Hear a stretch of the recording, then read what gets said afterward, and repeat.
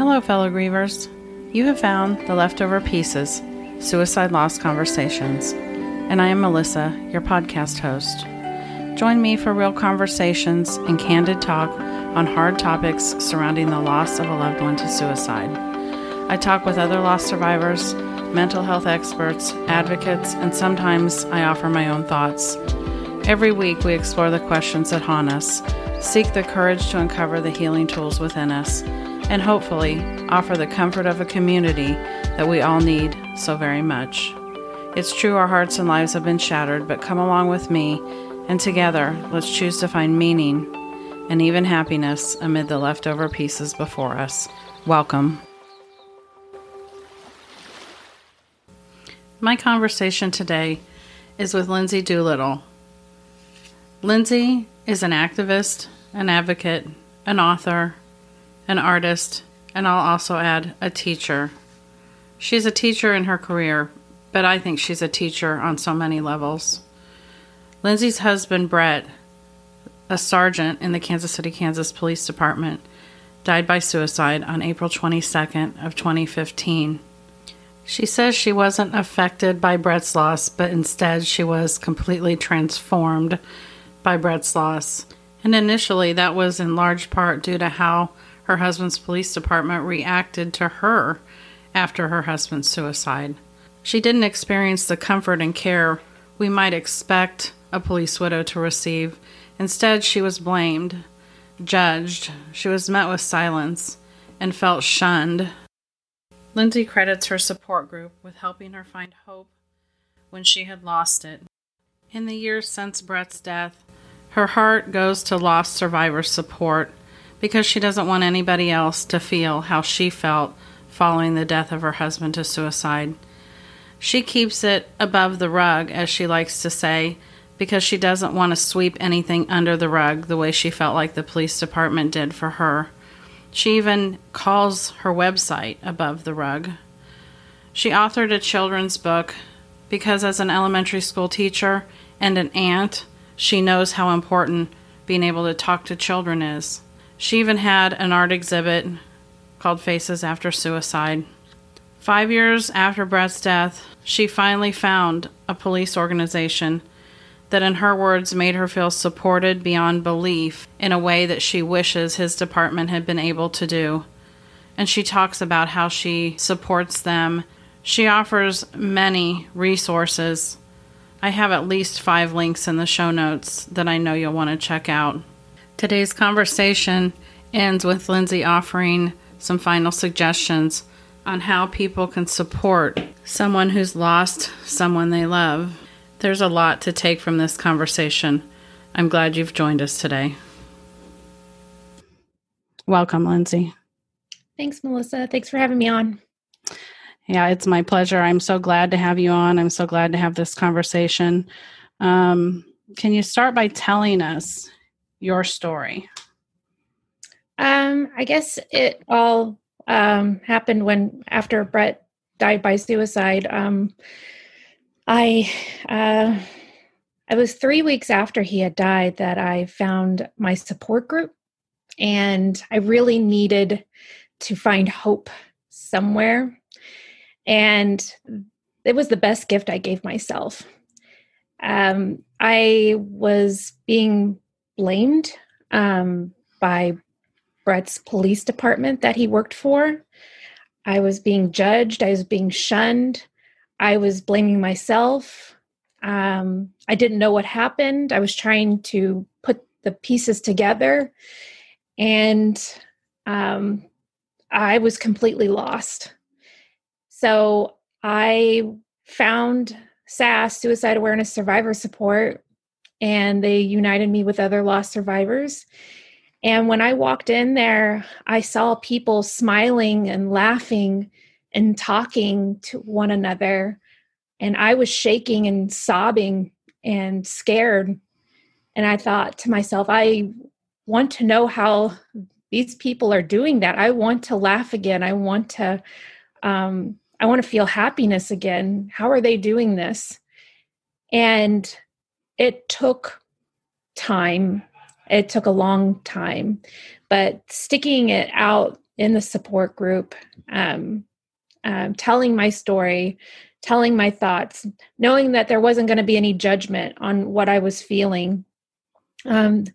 It really helped me through my grief journey, to where now I feel like I don't need to be an attendee. I'm now a co-facilitator, where I can help others and show them that there is hope, there is joy on the other side of suicide loss.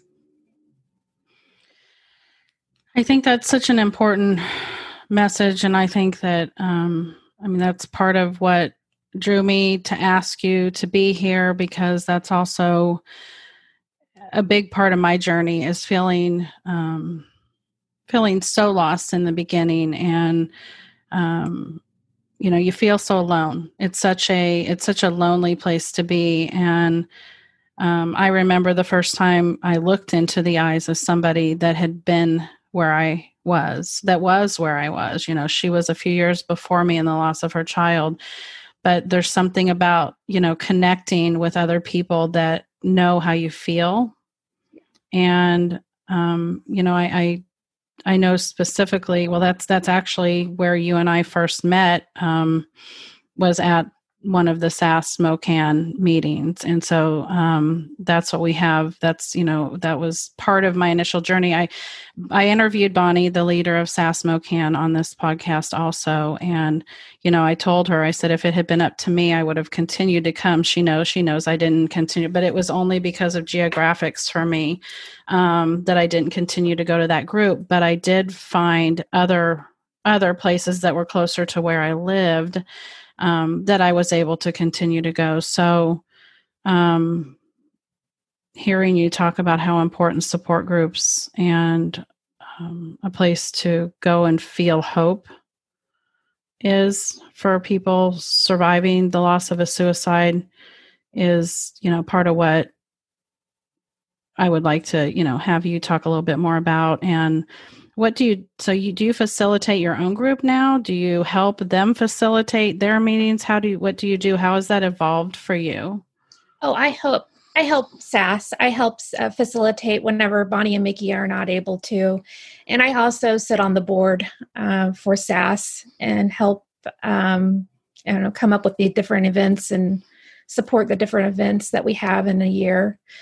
Let's see. I was going to also say that after Brett's death, it didn't just, I don't say it affected me. I'd like to say that it transformed me. I know that it transformed many other people. It affected other people, many, many people. His police department.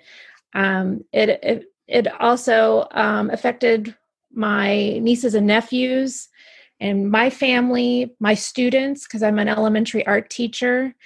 And, my students, they wanted to know what happened to Officer Doolittle, who ate lunch with me. My nieces and nephews wanted to know what happened. And, there wasn't any books or any resources that I could find for, little ones to understand what kind of loss this is. And so that's when I wrote my book, Goodnight, Mr. Vincent Van Gogh, to help create awareness for our youth, that we can talk about suicide to an early age, and help them understand so that we don't sweep it under the rug for the little ones. I think that's part of the problem, that we don't talk about it to our little ones. When something like this happens, we just don't have the words at the moment for even adults. So that's when I created that book, so I could help create awareness. Yeah, it's and people can't see it, but it's a beautiful book. I've had a copy of it for quite a while. I have grandchildren, and I hope that everybody listening will go. I will, of course, provide everything in the show notes, but hope everybody will at least go look at this book. It's available on Amazon and lots of places. And it's just beautiful. Lindsay has, you can tell me if I'm wrong here, but I think you employed, quote unquote, I know you didn't pay anybody, but you got, the artwork is all from different children, correct? It's actually all the artwork is created by different suicide loss survivors from the support group. Okay, it's awesome. So each page is absolutely a different piece of artwork, and I assume that you gave them the text that was going to go with that page. Is that what you did? Yes. I gave him the text, and I gave him a picture of my niece, Mercedes, because she really prompted me to write this book. I saw her one night crying out for her Uncle Brett, and I didn't know what to say to her. And she was really what I could visually see, how she was so affected. So I gave the lost survivors who illustrated the pages a picture of Mercedes, and use that reference point to create the illustrations. It's just a beautiful book, and it's such a nice, gentle way to appropriately talk to young kids, so that people that are listening understand. What would you say this you teach elementary school, so would you say that this is good for any child that's elementary school age and up? I mean, I know parents kind of have to decide when to start talking, but I say when a kid starts asking, go ahead and you can use those words that are in the book. You can use that book as a reference. If a loss happens and you need to talk about it with them, so you don't cover anything up, that's what it's there for. But yeah, kids, they start asking, and it's of all ages. I've had my readers, they have been from elementary all the way up to, I have somebody who's in their late 70s that it helped, that they told me. So I hate the reason why they're having to read the book, but I'm glad that there's something for them. Yeah, me too. And I know that you said something when we were talking before the podcast, that you use the words that postvention often becomes prevention. And I think that because we were talking about how we both have a common heart for helping support loss survivors. And that doesn't mean to take away from supporting, the prevention of suicide as a whole. And that's when you said, well, postvention often becomes prevention. And when I think about kids, I think that a lot of what we're missing in this society is that it's two levels. I think we are afraid to talk to them about death in general. And it's kind of something in our Western society that's a thing where we almost want to hide death from people. And also then you take it that step further, and now you have the complication of suicide, and people don't want to talk about that as adults, let alone children. And I think that if we can start talking to our kids, this is a big entangled ball, but about mental health, and then about death and about suicide when it does occur, or other things that occur, whether it's homicide, that they're going to be more equipped as they grow older to handle life's challenges and or mental health challenges that come their way as a part of that. Don't you think so? I mean, respond to how your kids have responded, your kids meaning your students, about knowing. Do you feel like they are more encouraged to now talk about things that if they hadn't had you as a teacher and this conversations hadn't happened in their life, that maybe they wouldn't be as well equipped to talk about it? I know that they have that book in the library at my school now. And, this book, they know that they can come and talk to me with any of their problems. And same with my nieces and nephews, that, that's where I feel like that postvention's prevention. My sister and her husband, they have talked with their children and letting them know that after, let's read this book together, and you can come and talk to us about anything, anything. And, having that open conversation, and same with my students. So. Yeah.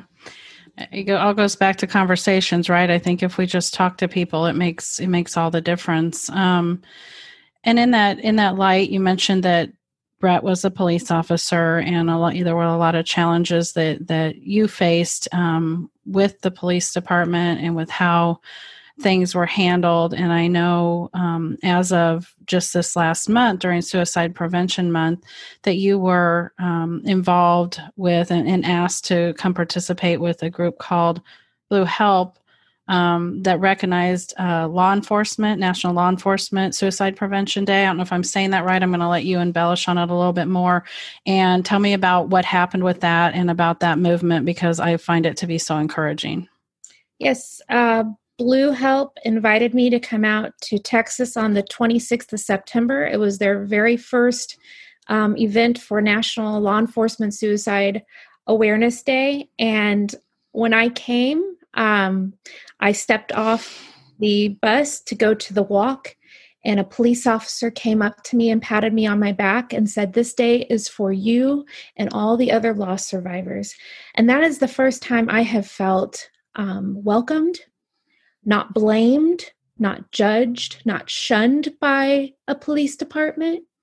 I didn't feel uncomfortable. I felt supported. Supported beyond belief, because that's not how I was treated by Brett's police department after he died. I didn't receive that kind of support. I was denied support. I was met with silence every time I reached out. And what they're doing with Blue Help to help the families of law enforcement suicides is unbelievable. I am so proud of that organization, and I know that they're going to continue. I want them to continue. They have helped me so much. I think to myself, how would my life be different had I received that kind of support from Brett's police department in the beginning? And I still haven't.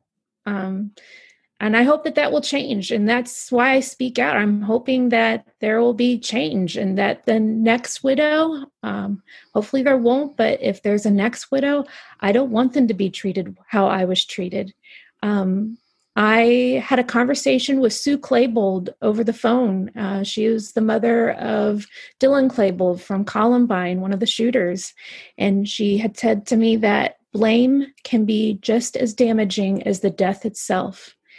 And, that woman has been blamed so badly, and it wasn't her fault, and it wasn't my fault, and it's not anybody else's fault that their loved ones died by suicide. And that's a big message of mine when talking and speaking out. I'm not against police departments. I want to work with the police departments and on their journey with mental health awareness and life awareness. Right. Well, and that's exactly it. The more aware we are, the better it can be. And I also talked a little bit about the fact that it wasn't the police department itself, although I take that back. I mean, it was. But my first experience with Alex's death was a really bad interaction with the coroner. And these public, people, these elected officials and these, public servants, the police, even the police, even the detectives, everybody in the law enforcement system for us handled things incorrectly, kind of the way they did with you. And it did make all the difference as far as for us negatively, and you as well. And I have sent people that have experienced the opposite, where their interaction was really positive, kind of like what you're now experiencing with Blue Help. And like you said, my first reaction when somebody told me that their coroner interaction was so positive was, oh my gosh, what a difference that could have made to me. Yeah. In the autopsy report, it listed Brett, that it was a suicide, but then in the initial findings, it talked about how he's having marital problems. And I'm thinking to myself, well, if somebody dies of a heart attack, are they going to write that he ate like crap for 12 years? No, they're not going to write that. Why put that in there? There was no reason to put that in there. And if they wanted to put a reason down, Brett in his suicide letter wrote that it was the police department, the stress of his career, for what, for his death. He wrote that it was always you, Lindsay, that kept me going. But it was the stress of this career that had changed him. And even the police department in their official police report, that they pointed the finger at our marriage. If they wanted to point the finger, why didn't they take what was written in Brett's words and blame them? They blame our marriage. Brett blamed his police job, and I blame no one. I know that life exceeded Brett's coping skills. That is what caused Brett's suicide. And there is no reason to point fingers and blame, because it doesn't get you anywhere and it does not help. Right. It doesn't support the loss in any way to do that. And so what we have to do is continue to talk and educate and work with groups like Blue Help, like law enforcement agencies, like coroner's offices, especially the ones that are doing it right, and let them lead the way. Let them lead the way to have others, so that, like you said, hopefully there's not another widow, but there undoubtedly will be somewhere, right? Mm-hmm. And so, if we can continue to draw attention to the departments and the places that are doing it correctly, maybe more people can learn from it. Right? Yes. And hearing you talk about, like, your main focus really comes out in everything you do, and supporting loss survivors. And I think encouraging people to, and that's what I want to encourage people to do too, get involved with a group, find a support group that fits, find a place that you belong, go to a walk. The power that comes from surrounding yourself from supportive people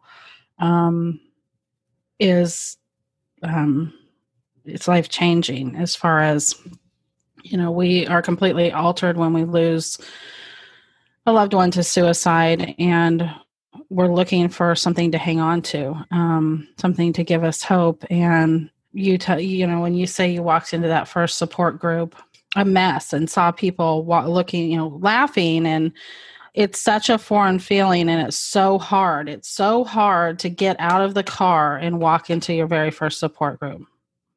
Yeah, actually, for me, I couldn't wait to get inside. And every time after that, I couldn't wait for the next support group meeting. I don't have children. I was all alone, and I was really scared. I was in a panic because I was with Brett for 17 years, and then there was nothing. And I was off from school, from teaching. I took FMLA, and I had the next month plus the summer off.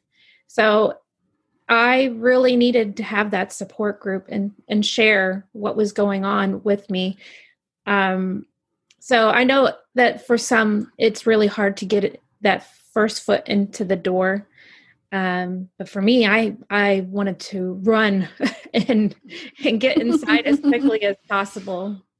I love hearing that, because you're right. There are so many people, and that's why I said that. For me, just working up the courage to go, and then sitting in the parking lot thinking, maybe this was a bad idea. I'm going to be the one person who,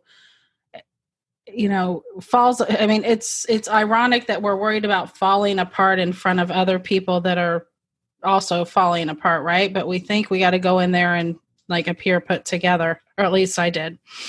And it's encouraging. So people that want to go should be encouraged to go, and people that are scared to go, I mean, you were still scared. You just wanted to go find out what it was about, right? Yeah, I was scared because it was acknowledging that he was gone. And my story was so bizarre. And even people in the support group thought that maybe my story wasn't real. They thought it was so out there, but they made me feel so welcome. And over time, I mean, it's just some people's stories. They are, everybody's story is different. We all have common threads. We all have different experiences with that person. Whether it's parents, children, siblings, uncles, aunts, best friends, spouses, there's exes in there. Everybody's got a different shared experience, and they shouldn't be denied to share what their thoughts are if they're needing help. They deserve to get it. Yeah, they deserve the support. You're exactly right. And that's the one thing that I will tell you, that every place I've gone for support with suicide loss, I have found a welcoming environment of while suicide may be the common thread, like you said, I've sat in support group with people with their ex was the one that died. It wasn't even a current, husband or boyfriend or girlfriend. And it's still about them needing support, and there's no judgment. Nobody cares they care who your loss was, but it doesn't have to be the same. You don't have to seek out a support group, in my opinion, that's just for widows, or not to say there couldn't be a benefit from being in a widows group. There probably could be, but part of what I talk about is people, when they're grieving, it's really important to just start to put your toolkit together. And there's going to be multiple things in your toolkit that's uniquely to you that help you get the support you need on this journey. There is a free online support group Zoom meeting. It's called Through This Together, and they have not only the support group for the immediate loss survivors, but they have the people who are supporting the immediate loss survivors. They call them the ally group. They're the ones that are helping them. They have questions. They need support too. Like, how do I support a suicide loss survivor? So they split off into two different groups, and it's run by a great couple, Michael and Tom, Through This Together. And it's held twice a month on every other Tuesday. But yeah, it's really great for the people who don't know what to do to support a suicide loss survivor. Or they're in an area where there might not be anything, or especially during COVID, there still is a lot of places where groups aren't meeting in person, or if they are, they're meeting in a very strange environment, meaning now we have to all sit in really wide circles, and, the masks and the different things that are going on, which need to happen, but it's nonetheless an additional strain. So I will put that in I'm going to look that up myself. I've not heard of them, Lindsay. I'm really intrigued. And you said the group that they have a spinoff from would be like, say, for example, my husband could attend the other group, the Allies. Because I think, what works for one doesn't work for all, but the support groups help me so much. And I feel like the support groups are such a great gift for the loss survivors, but maybe not everybody needs to be in the same support group. Right, right. This is where that split off can happen, and it's all confidential, and it's so caring and loving, and so enriched with resources. Well, good. I think that I will, like I said, I know that we didn't initially talk about that, and that's not your group, but if with your blessing, I'd like to put that in the show notes for your episode also, because we've talked about it, and I'm going to check into it now because, my husband has gone to some support groups with me, and he always offers to go anywhere I want him to go. And it's not even that I don't want him at some things, but I think there's times that I feel like it's a double-edged sword. One, I don't want him to feel like he has to do this too, because he's already my primary support. So sometimes I want to go like, don't you need a break while I go do this, but it's encouraging to know that there are some people actually thinking about our support people, and that they might need a place where the only other people in the room are also support people supporting someone who has a primary loss. I mean, that's the only thing I know to call, because in case somebody that's listening hasn't listened to my other episodes, my husband is not the father of my son. So it isn't like we share the same, well, I say the same loss. He knew Alex, but only for a couple of years. And during those years, Alex was in college. So he didn't even live with him. He lived with my youngest son for several years. But he, so that makes this, a primary loss being mine and him being more of my support person. And I think there's probably a lot of people that may have a sister or a best friend or their spouse, and like in my case, that is their support, but didn't experience directly that as their primary loss. Yeah. Yeah. I think that's really important. That's really encouraging that there's groups that are doing that. And, I'm just, I'm so glad that you took the time to talk to me. I'm so inspired by you. I always have been. You have so much, going on. You don't ever seem to hide the fact that this is hard. I don't think I hide the fact that this is hard very well. And sometimes, I think that's okay. I mean, I think it's okay because if we want, I just can't pretend that somebody one day said something like that has to be so hard. When I told them that I, talked about my son's suicide on a regular basis, and all I could say to them was hard things are hard. I mean, I don't know how else to sugarcoat it besides to say, yeah, it's hard. It's a very hard thing. And so, yeah, it's hard, but I either, sit with it and let it destroy me, or I talk about it and try to offer hope. You and I talked a little bit about how I think, and sometimes I think people need to hear both sides of it. There's going to be a lot of people listening that will be very early on in their journey. And my hope is to offer them hope, that's my wish. And what's a message of hope that you could leave people with? Because you are, a few years into your journey. I feel like for my hope, I hope that people are going to hear this podcast, and if they're wondering, how do I support a suicide loss survivor? I would think of it as any other kind of death. What would you do if somebody you really cared about lost somebody close to them? Doesn't matter what kind of death. What would you do for them? Make a playlist, do their dishes, mow their lawn, babysit their kids, bring food by. It shouldn't matter how someone died. If you care about the person that's grieving, you need to be there for them and support them. Don't shy away from them. And it's okay if you make mistakes. I have made many. But don't shy away. And it'll mean so much to them. You'll have no idea how much it means to a suicide loss survivor who doesn't really get that support initially. And they look for those special people who are going to be there for them, because the people they thought were going to be there for them sometimes are not. And sometimes it's those special people that come out of the woods and that make all the difference. I 100% agree with everything you just said there. You're exactly right. It's just show up.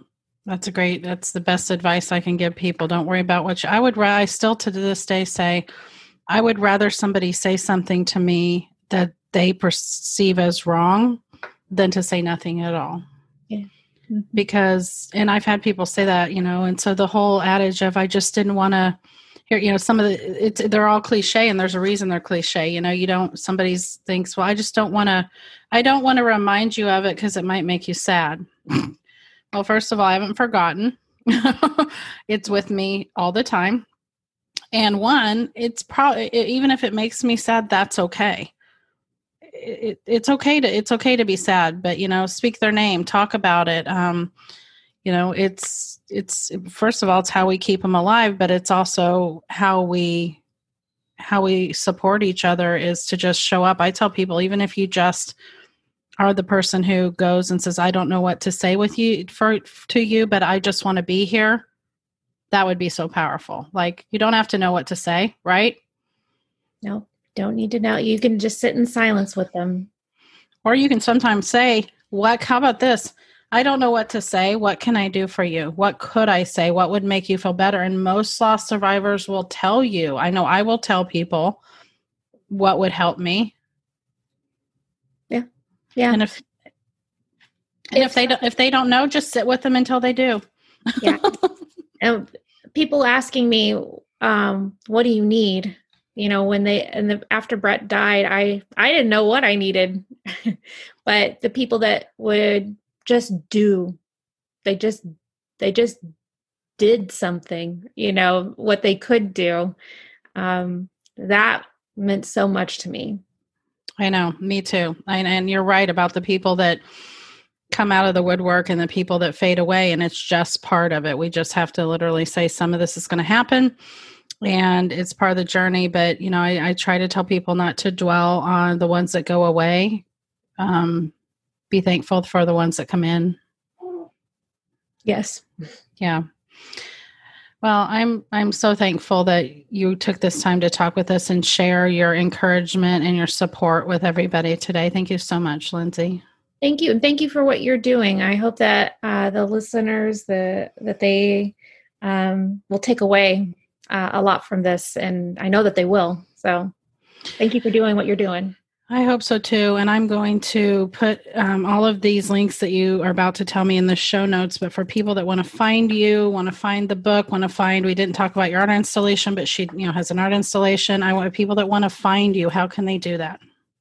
I have a website called AboveTheRug.com because I feel like the police department swept Brett's death and me under the rug. And so I keep it above the rug. And my book is on Amazon and Barnes & Noble. You can also find it in the Vincent van Gogh Library in the Netherlands. That's awesome. I didn't know that. That's awesome. The art exhibit's called Faces After Suicide. It's on my website, and there's a Facebook page. Awesome. Thank you. Again, thanks so much.